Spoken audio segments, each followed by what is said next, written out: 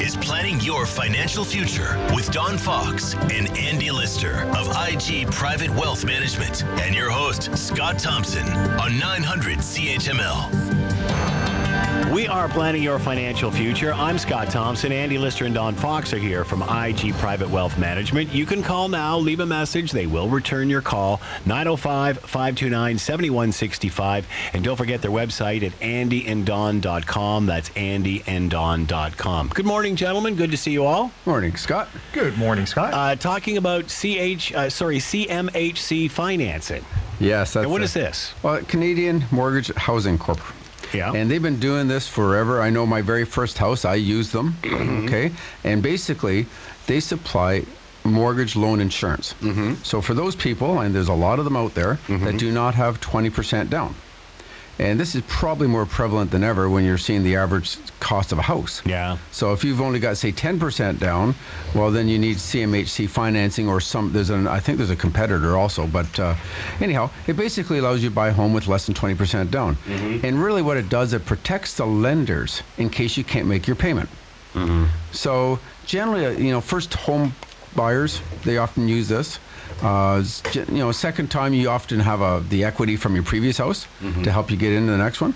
So, just as an example, if you had $500,000 or less in terms of the amount of mortgage you needed, then you can actually go 5% down. Right. Okay. Sorry, that's the amount of the house. So the $500,000 house or less. But if it is over a $500,000 house, which most of them are, it's for the first $500,000, it's 5% down. Anything over the $500,000, it's 10% down. Okay. Except for once you get over $1 million. Once you're over $1 million, you can't even get CMHC financing. Okay. So not available. So this is really for the under $1 million homes, right, which wasn't a big deal for a long time, but there's a lot more $1 million plus homes than ever right now. So the cost of this, your lender actually pays for this. So if you went to a bank or investors group, we actually pay for this cost, but then we simply pass this on to the consumer. And you can either, do two things. You can pay that cost as a lump sum, or you can do what most people do. They simply add it to the mortgage. Okay, so I'll give you an example. Let's say you bought a $750,000 home. You would have to put down $50,000. Okay, because on the first $500,000, 5% down, that's $25,000. The next $250,000 is 10% down. And therefore you have to put $25,000. So both of them is $25,000 for the first $500 and $25,000 for the next $250. Total amount $50,000 is the down payment. That leaves you with a $700,000 mortgage that needs to be insured by the Canadian Housing Corp. So what would the cost of that be? Well, it turns out there's this big chart, and depending on the amount down is the amount they charge. So in this particular case, this is up to and including 95%, because you put on, in this case, $50,000 on a $750,000 home. So it's between 90 and 95% down. Okay. And therefore there is a 4% cost. Now this is where people often get this wrong. They think, okay, well, I just need that extra bit. I put 5% down, or whatever the amount was you put down, and I needed just the difference at the down payment. No, this 4% cost is on the total mortgage. Right. So if you've got a $700,000 mortgage, it's a 4% cost on that mortgage. So that would be $28,000. Not chump change. Yeah. Okay, this is a fair bit of money. And you think, okay, that's 28 grand. Obviously, to the most part, most people do not have $28,000 kicking around to put on to this, mortgage in terms, otherwise they may have just added it to their down payment. Right. Okay. So what they do, they simply tack it onto the mortgage. So now you've added $28,000 to your mortgage. It was $700,000. Now you got a $728,000 mortgage, which, when you think about it, is pretty high considering the whole house is only worth $750,000. Yeah. Now I looked at that, and let's say you just get a conventional mortgage, and it was a $28,000 mortgage, and you tacked it on. 25 years is kind of the norm. If you get a 25-year amortization, and let's say you get a pretty good mortgage rate, 3%.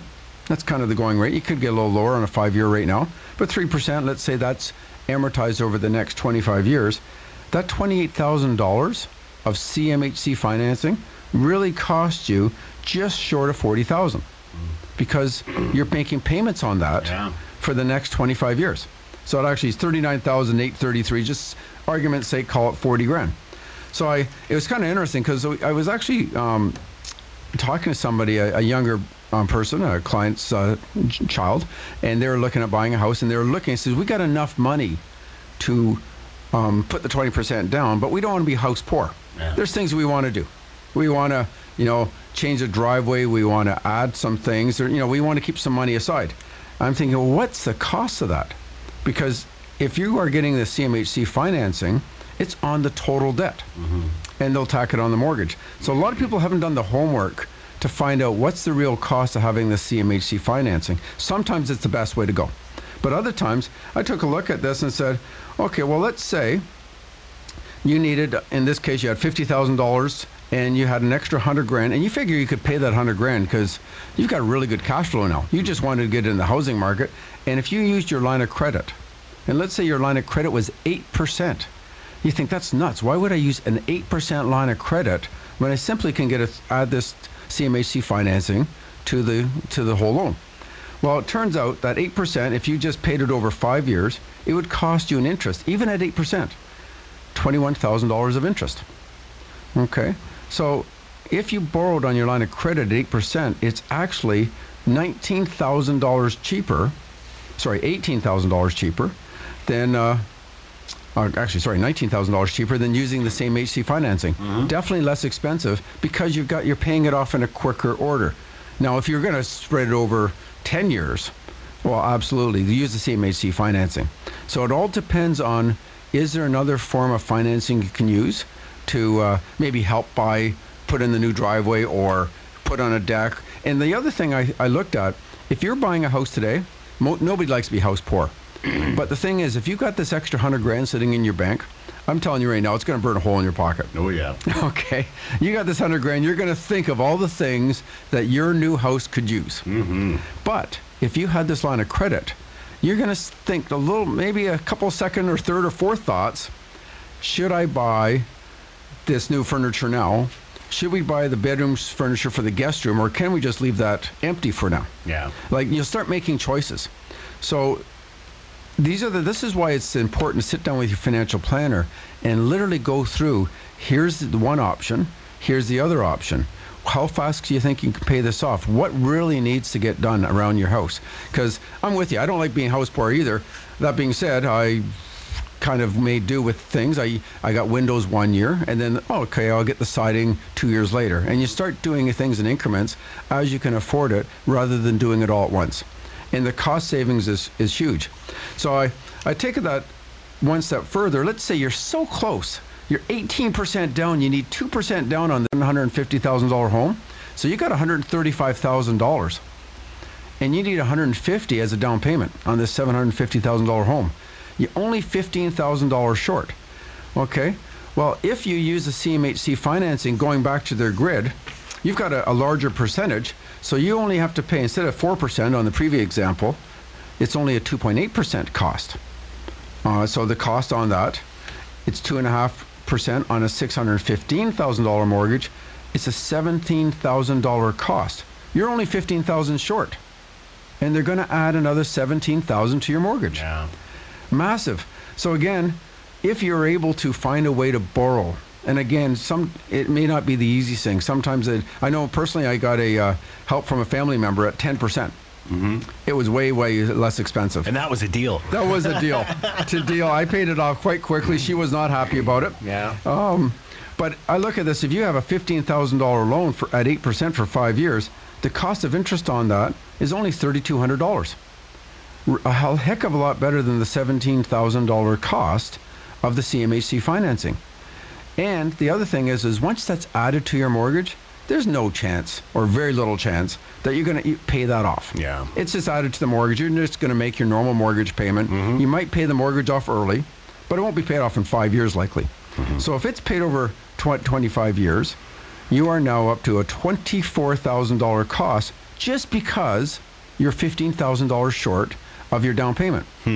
And this happens all the time. I hate to say it because I'm just saying most young couples aren't going through the numbers. And quite frankly, I say the banks or the institutions are simply here's They're your going through the decor store, not the numbers.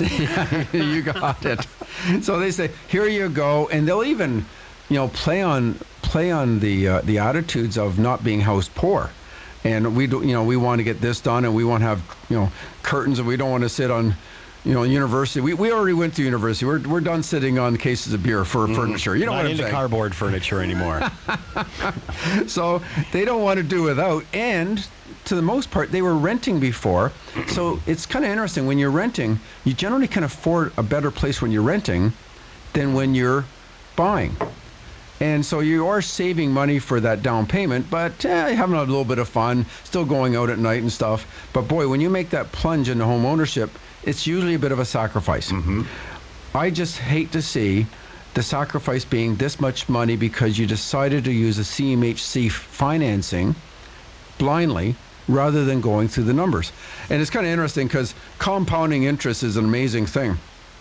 And it was well said, Einstein way back said compound interest is the 8th wonder of the world. He went on to further say, he who understands it earns it. He who doesn't pays it. Okay. And this is what happens with CMHC financing or any debt for that matter. If you let it go on and on and on and on, you're actually compounding the debt. Now, of course, on the investment side, you can also compound the interest. And it's quite fascinating because if you invested, say, for 10% for 5 years, you'd end up multiplying your wealth by 1.6 times. So 100 grand. At 10%, 5 years later, you're at 160 grand. Okay? Fairly, you did okay. But if you invested your capital at for 50 years, well, that's 10 times longer. You've left that money a lot longer. You'd think, okay, well, it was 1.6 times, therefore you're going to be at 16 times. Compound interest doesn't work that way. You actually multiply your wealth by 117 times. So it was actually interesting, just as a sidebar, if you had 100 grand, 5 years later is 161, just never adding money to it. 259 in 10 years. In 25 years, that's at $1 million. That's how compounding. It's just that growth rate.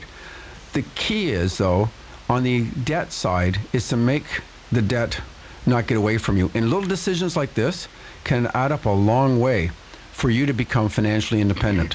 So again, look at your choices, see your financial planner. Don't simply go to the bank saying, okay, I guess I'll just use the CMHC financing. Get a little education on this first.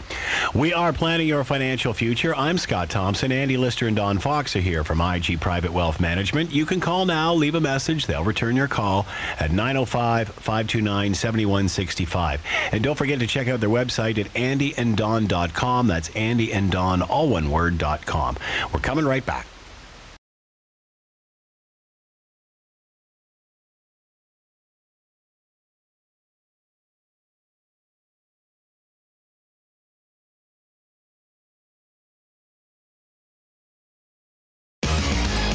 Don Fox, Andy Lister, and Scott Thompson. A winning combination. This is Planning Your Financial Future on 900 CHML. We are planning your financial future. I'm Scott Thompson. Andy Lister and Don Fox are here from IG Private Wealth Management. You can call now, leave a message. They'll return your call at 905-529-7165.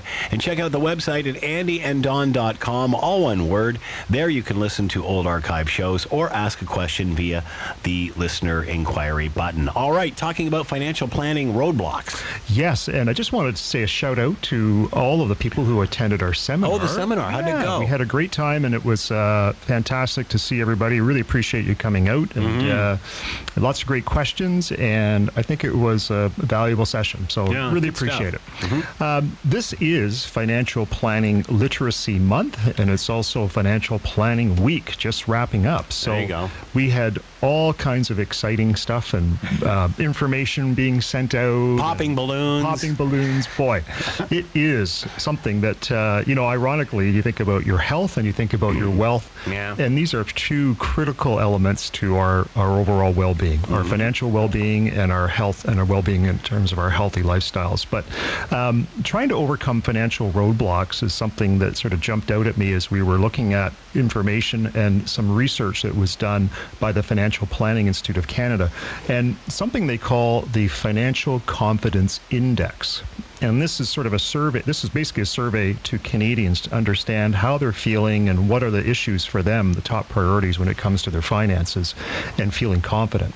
And in summary, sort of some of the findings were 59 out of 100. It's almost 60% represents the level of confidence that Canadians feel about their personal finances. So about 60%, we feel about 60% confident about our overall finances. Not bad. It's a pass, I guess, but it's certainly, you're not putting a lot of effort into that 60%. It's a C. It's a C. That's right. And on average, Canadians are saying that they're spending about 7 to 16 hours a week worrying about finances. So this is a weekly occurrence that people are thinking about it and wondering and worrying and have questions.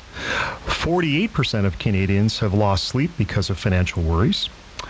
79% of Canadians with low financial confidence are feeling anxious, and basically whenever they're thinking about their finances, creating a lot of anxiety. Almost 80% of Canadians with low financial confidence, and 1 in 5 Canadians avoid thinking about their personal finances. So, there's no quick fix to this, but the thought today on this segment is how do we overcome some of the roadblocks to financial planning? And as we found out by that study, that many of us are putting off planning for the our long-term financial health, and we've said it on the show, and people have heard it before, but we always say, the earlier the better you get started, you're going to be better off, or it's never too late to get into it and get started, and that's fine. But the truth is that procrastination is so common. And if this is an area that you don't have a passion about or a general interest about, none of the listeners right now, I'm sure, but procrastination is definitely probably the biggest reason that people don't do better financially. And so how do you make yourself accountable? How do you create accountability and put the financial planning process into motion so that you're going to feel better, you're going to have less stress?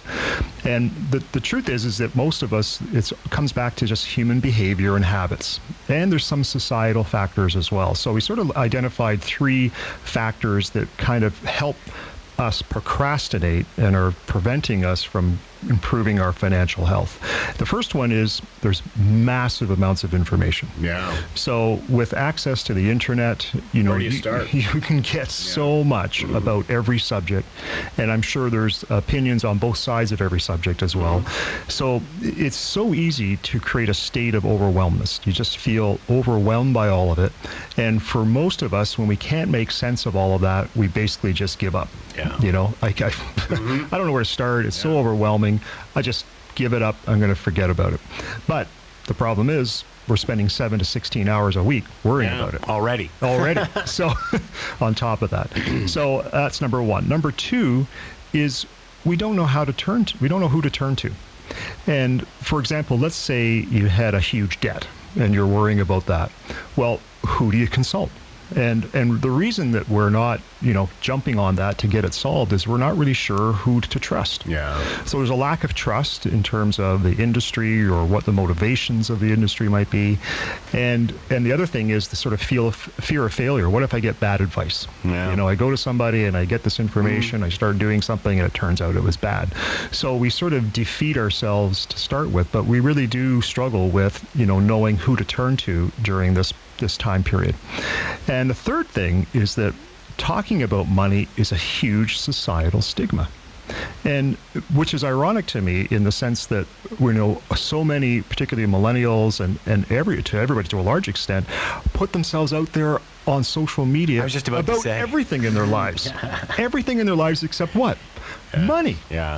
Maybe health, but even that you see socially. They do take pictures of the stuff the money gets them. Whether it's food or a toy. Absolutely, or whatever, right? So that's in the next segment. We'll talk about that. But So talking about money really does have a stigma around it. And as I say, in social media, we're sharing everything, but we don't share very much about our money or our money worries or how to solve that. Pardon me. So what are the solutions? Financial literacy. Well, it's Financial Literacy Month. So obviously trying to improve your financial literacy is a great strategy. And it is important, except, and I'm going to give you an analogy. Let's say you damaged your knee. And now you're thinking, well, I need to go get a textbook to figure out everything I need to know about knee surgery. And then I need to read another textbook, and I need to become literate on surgical techniques. Where really what you is a skilled orthopedic surgeon. Right? You don't need to be literate in all aspects. You need a good doctor. You just need a good orthopedic surgeon, right? And the same would be true about financial planning. And that is, and we'll talk about CFPs in a second, a Certified Financial Planner, and what that means in terms of building confidence as well. So if you have financial trouble and you need to get started with, you don't need to know everything. And I think that's the key. A CFP, a Certified Financial Planner, will have the expertise to find your blind spots, the areas or opportunities that you might have missed and you can't see them. So that's number one. Number two is, well, I don't have enough money or I don't earn enough. And I think I think people basically wrongly believe that financial planning is just about investments. And the truth is it's so much more. And so if you have a job and you're working, there's no doubt that a CFP can help you. It might just be, say, maximizing your benefits. You might be involved in a matching contribution program. How do you best take advantage of that? What type of investments should you be using if you've got a defined contribution plan or a group RRSP at work, and your employer is willing to match some of that so that you can take advantage and build your wealth. And if you don't have a lot of money and you're just getting started, and for Dawn and I, we both have team members that are more than capable of helping somebody at that early stage of their financial life. So there's always going to be a fit. We just need to figure out what your goals are and where you're going to get started. And you have to start somewhere. You have to start somewhere, right? So I think you're not going to start at the end, otherwise you wouldn't need the advice. Exactly. So don't be worried about contacting a CFP and getting professional help, because you may think you don't have enough money, but there's always a place where you can be helped and fit in. The third thing is we're going to come back to procrastination. Right? How do we overcome procrastination? And it's true. I mean, we are hardwired for instant gratification, right? It gives us the dopamine. We love it. And it was interesting, part of the research in this, they actually looked at how our brains light up when we think about ourselves. So it's like, bam, there's energy there. You can see it. But our brains go dim when we think about strangers or anybody else. So we're really not that interested in anybody else. And so the problem is that it's very difficult to light your brain up when you're thinking about yourself 10 or 20 years down the road. You can't see yourself out that far. You can't really get the dopamine from that visual. So one of the strategies that you can think about in terms of getting that connected and getting your brain to light up a little bit about the future is using some exercises, and this might be just for a short period of time, where for the next 2 weeks you take 5 minutes a day and begin to paint a picture of your future self. You might even draw pictures of some of the things you'd like to be doing or what you might like to doing. Daydream about your future self, what that might look like, what are you going to be doing, what will you be enjoying, and that helps to sort of get your brain thinking about who you're going to be down the road and get excited and a little more lit up. It's amazing how people get so caught up in the day-to-day things they have to do just to survive, just to complete the day. They don't often visualize themselves 5, 10, 15, 20 years down the road, or where this is going. You're so caught up in the moment. Through the next week. Exactly. To heck with the next year. I can barely see next week. And some people have that sort of mentality. Well, I might not even live that long either. And so, you can easily rationalize procrastinating on all this process. But if you begin to build a picture of your future self, you can get your brain a little more excited about it, and that helps stimulate or stop the procrastination as well, and get things things moving. The second exercise you can do in terms of procrastination is making specific time-linked commitments to yourself. So, and the brain is weird about this, but if you think about, people will not go to the gym because they're anticipating how terrible they'll feel when they don't go, if they decide to skip. Yeah. Do you know what I'm saying? Absolutely. So, you know what? I could start it, but I know I'm going to stop, or I might skip it. I'm going to feel like crap. I'm going to beat myself up. So why even bother starting? On the other hand, I used to have a friend that would say, you never finish a workout and after it was over say, I wish I had not done that. Isn't that true? You know, because you feel so elated that you've accomplished a goal. Yes. Even though you're not really going to get enough out of one session to see the physical benefit, but you know mentally you've at least moved in that direction. But yet our brains anticipate how terrible we'll feel if we skip a workout. And we beat ourselves up, and that is even more powerful and sometimes prevents us from getting even started. So at the end of the day, you know, it makes sense to partner with a CFP professional. And, you know, the thing about your health and looking after your health is so often a doctor will book that appointment in advance, you know, a year from now, or it might be a dental follow-up or whatever it is. And then they send you reminders. Well, guess what? We do the same thing, right? We will book an appointment with somebody 6 months later, a year later. We'll send follow-ups to make sure that appointment is, you're ready, we're prepped, and we're good to go. All of that helps stop the procrastination, right? Because there's a system built into making sure that you're paying attention to your finances and there's a game plan in place. So just quickly, you know, how do you choose a financial planner? And I guess there's sort of three questions that you might ask somebody if you're considering using them as your financial planner. First of all, what are your qualifications? So obviously both Don and I are CFPs, so I would make sure that your financial planner holds a professional designation, and the CFP certification is certainly one of the top. And the thing about the CFP is that the organization make sure that there's a standard, a professional standards and responsibility, and that guides the conduct and the professional activities of the individuals. There's also a code of ethics which has to be followed, and a written obligation for CFPs professionals to put their clients' interests before their own. In addition to that, there's continuing education requirements for every CFP professional, 30 hours a year, and that's, when you think about that is a lot. And but what it does is it makes sure that we're prepared and we're up to date and we're armed with all the latest information, tax changes, etc. Question number 2, what services do you offer? So some financial planners are licensed to sell financial products, and others might simply focus on building a financial plan. So you'd want to find out if your planner will or will not be able to implement your financial plan by helping you put all those recommendations and products in piece and in place and follow up. And I think that's an important thing, that it's great to be armed with a plan, but if you don't execute it, then you're really still on the same. But you had well intentions, but you're it's like joining the gym but never going. Yeah, exactly. Yeah, and that leads to more guilt. That's true. Then you're really going to feel bad. And we would get on to that because that's a waste of monthly money. But so I think I value, everybody says, well, if somebody doesn't sell products, they're unbiased, etc. And that's true. But if you don't get it done and you don't implement it, then you're no further ahead. And so I think being able to marry together product and a plan is actually an excellent alternative.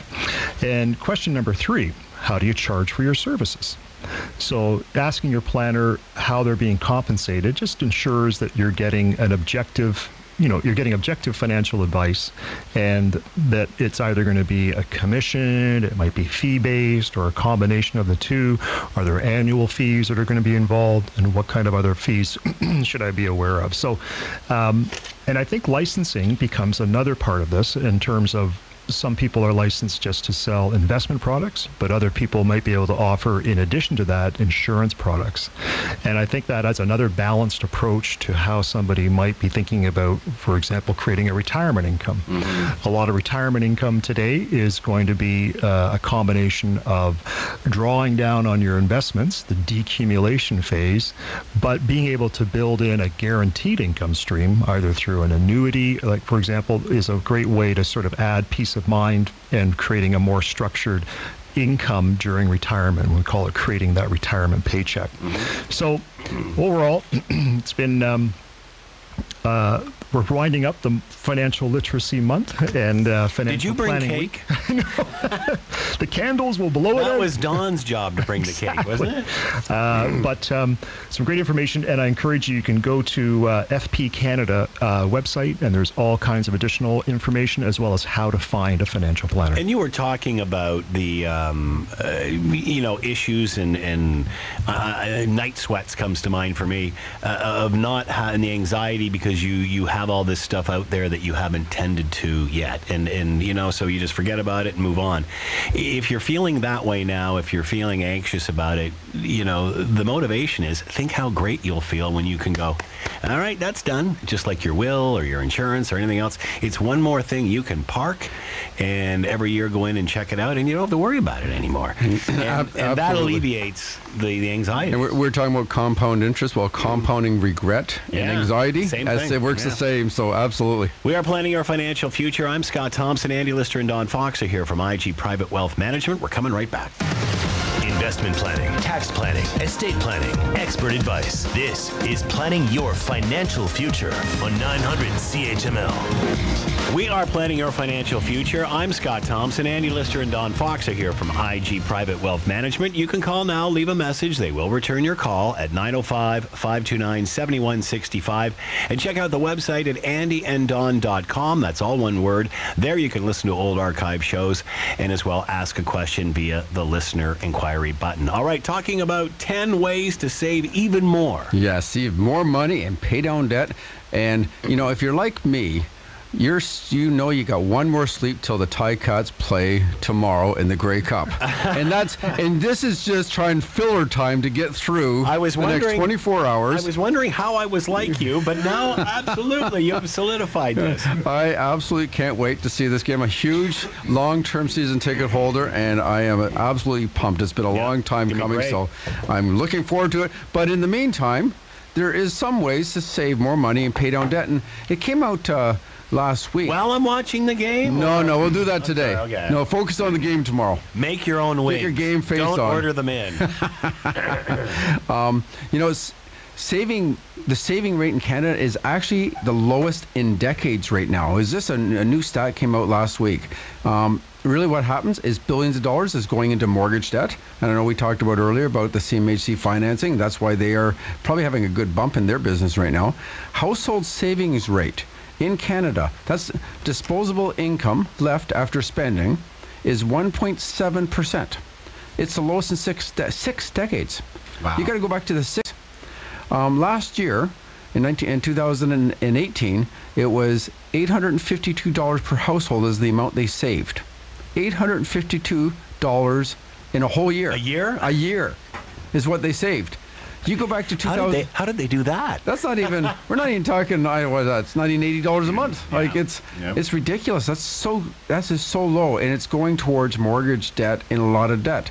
In fact, actually, in 2013, which again is not the best by any stretch, we were saving on average $3,500 per year. So in a measly 5 years, we've gone from $3,500 a year in savings to $852 a year. U.S. and Germany are actually ramping up their savings. So some people say, well, the borrowing costs are really low. That's why we're not saving much. We're just getting more debt. We can buy more stuff. Well, the U.S. and Germany Germany has negative rates right now for savings. U.S. is super low borrowing rates also. So that's not really the case. And really, it's not a big deal that we're not saving, I guess, from an economic front until there's a slowdown. And we don't have, then people have to rein in their spending or they're going to have to carry more debt. So there's a better increase of a recession if we have this, bad savings rate because we have nothing to fall back on. So they have been, 84% of the increase in debt since 1999 to 2016 was mortgages, 84%. So it is going towards homes. So Canadians that's good debt. That's good debt. Yeah. But perhaps it's limiting what they can save. They're making all mortgage payments. So, and again, I guess with the housing prices also making the housing prices goes up because everybody's buying demand for housing. So it's kind of a vicious circle there. But interesting enough, in 2017, $89 billion was taken out in a homeowner's line of credit. 89 billion was extracted in the equity of your house. So right now, we are spending 15 cents on every dollar earned on debt payments. And right now, it's also the second straight quarter in a row where interest payments are greater than the principal payments. So on the other hand, again, I'm looking at the U.S., they're actually hoarding cash, and their savings rate currently is 8%. We're 1.7%. So vast difference. Germany's 11%. Why do you think that is? Do you think that is because the last recession affected them greater than it did us? That's probably a good part of it. Because it's a different attitude, right? Yeah, they got blindsided a lot more. Yeah. We got relatively unscathed. Yeah, other than our portfolio went down. It wasn't kind of the job scare and stuff like that we did. So they are saving a lot more. But during bad times, like a good example, Scott, was back in 1982. Our savings rate was 21%. Because interest rates were so high and mortgage rates were so high. That's also was the interest rate. Exactly. So, yes, after recessions, it does kind of make you change. So, you're absolutely right. And they are probably a little more fearful, so they're saving more. Yeah. Okay. So, in terms of what can you do, first thing, number one, is set a goal, write it down. Write down your goal in terms of what you want to achieve financially. Number two, track your dollars. Start using a daily journal, or, there's so many apps right now, and some are excellent apps. Find a financial planning app. Every time you do something, put it on your app. Okay? Yeah. Kind of like Weight Watchers. You're supposed to weigh yourself. Do the same with your money. Okay? Kill two birds with one stone. How light are your pockets getting? You want heavy pockets. That's it. It's the opposite of Let's Weight Watchers. bring back the penny. RSPs, you can get your tax savings from the RSP, take the tax savings, put that against our ESPs. So double whammy in terms of your savings. Use the government to help you save more. Trim your spending. Again, find that leakage. When you track your dollars with an app, you start finding leakage and you'll find, oh, do I really need that? I may not even get that anymore. I'll cancel that, whatever Netflix. No, that's too outrageous. But maybe Tim Hortons or something. Going too deep, Don. I won't do that. Automate it. Packing pre-authorized checks for savings is the best way. You look at some of the books written, Millionaire Next Door, it's all about making it automatic. Pay less tax. Everybody knows you should have RSPs, TFSAs, or both. Try to figure out which you should have. Number 7, snowball. We talked about compound interest, but absolutely, let it snowball. Just stick with it. And 8, this is an interesting idea. Put all your debts in a row from the highest interest debt to the lowest, stack it. If you visualize all this debt, it actually might scare you and say, I got to get rid of that credit card debt. That's 19% or 20%. And again, 9, don't tempt yourself. We talked about going to the gym. Go to the gym or something else. Don't go to the malls. Okay? It won't light up that brain, as Andy was mentioning, but boy, you won't be spending money. And again, finally, have a financial planner, have a third party go through your affairs, and this will keep you on track. It's again like having a personal trainer at the gym. This is for your money. We are planning your financial future. I'm Scott Thompson. Andy Lister and Don Fox are here from IG Private Wealth Management. You can call now and leave a message at 905-529-7165. We're coming right back. Don Fox, Andy Lister, and Scott Thompson. A winning combination. This is Planning Your Financial Future on 900 CHML. We are planning your financial future. I'm Scott Thompson. Andy Lister and Don Fox are here from IG Private Wealth Management. You can call now and leave a message. They will get back to you at 905-529-7165. And check out the website at andyanddon.com. You can ask a question there via the listener inquiry button, as well as listen to old archive shows. All right, overcoming financial peer pressure. Parents with young children are the most likely to feel pressure to keep up with their peers in terms of spending money. And 20% of all Canadians admit to financial peer pressure. Yeah. It's the kids' fault. It's originating with the kids, Andy. That's what I'm getting out of this. Where did this all come from, right? You said social media, but do you remember the phrase, keeping up with the Joneses? Oh, yeah. Do you know where that came from? No. So here's the story. It's old. It is old. You're right, it is old. Keeping Up with the Joneses comes from a long-running comic strip of the same name. It was called Keeping Up with the Joneses, a comic strip, which was created in 1913. Wow. 1913, over 106 years ago. And it was published until 1940 by the New York World newspaper. And the comic details the exploits of the social climbing family, the McGinnis family. and they're trying to emulate a wealthier family. So over time, the name of the comic has become synonymous with financial peer pressure, and the impact of keeping up with the Joneses in terms of your financial status is far from comical, let's put it that way. So it's been around for a long time, but we're all subject to it still. Isn't it fascinating to me? So when you think about the steps to avoid keeping up with the Joneses, the first thing that came to mind, and I remember this quote from actor Will Smith, and he said, "Too many people buy things they don't need to impress people they don't like." And there's nothing more true about that, right? Yeah. And but when you think about, there's two questions, I guess, that sort of come from that quote when you're thinking about peer motivated consumerism. Who are you doing it for? Question one. And question two, why are you basing your self-worth on what other people think? Right?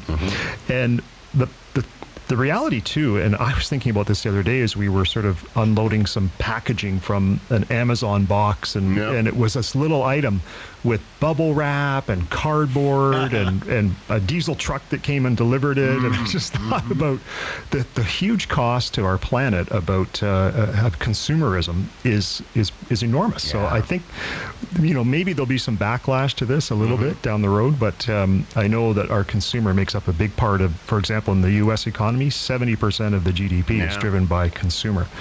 So it is a huge cost to the planet, there's no doubt about it.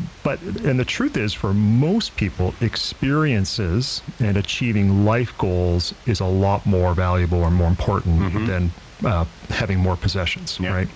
So the strategy around the peer pressure issue, I think, comes from trying to map out your short-term, and Dom was just talking about this, but your short-term, medium, and long-term goals.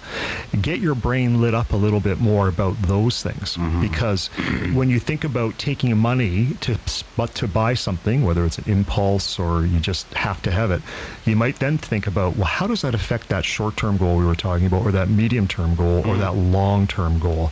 And to the extent that people are buying stuff they don't need, and the impact it's having on their capacity to reach their personal financial goals, that has to weigh in. But we're wired for instant gratification, and so it doesn't make it easy. So we know that kids are a big part of this. So any parents with children under the age 18, almost 40% of them are more likely to feel financial peer pressure than others. And there's a whole bunch going on there, right? Everybody wants to feel they've got access to activities that their friends have. They don't want to be different than anybody else. But you really have to ask yourself, can you afford private school? Is that, for example? Can you afford that extra special fancy camp to send your kids to? Is the clothing really necessary that they have to have? All of those things, they're no surefire predictor to success later in life, that's for sure. But they're all just maybe impacting your own ability to meet your own financial goals. And the other one, which was interesting to me, is empty nesters. And empty nesters are a different category because they've probably finished paying for their kids' school, and they're older now, maybe getting launched. But as older people kind of hit their stride, they're also in their careers making more money than they've ever made. And they literally, a lot of them, and I've seen this before, they start getting carried away and spending disposable income like big teenagers with money. Really? They're going right back at it and getting new this and new that and trips here and trips there.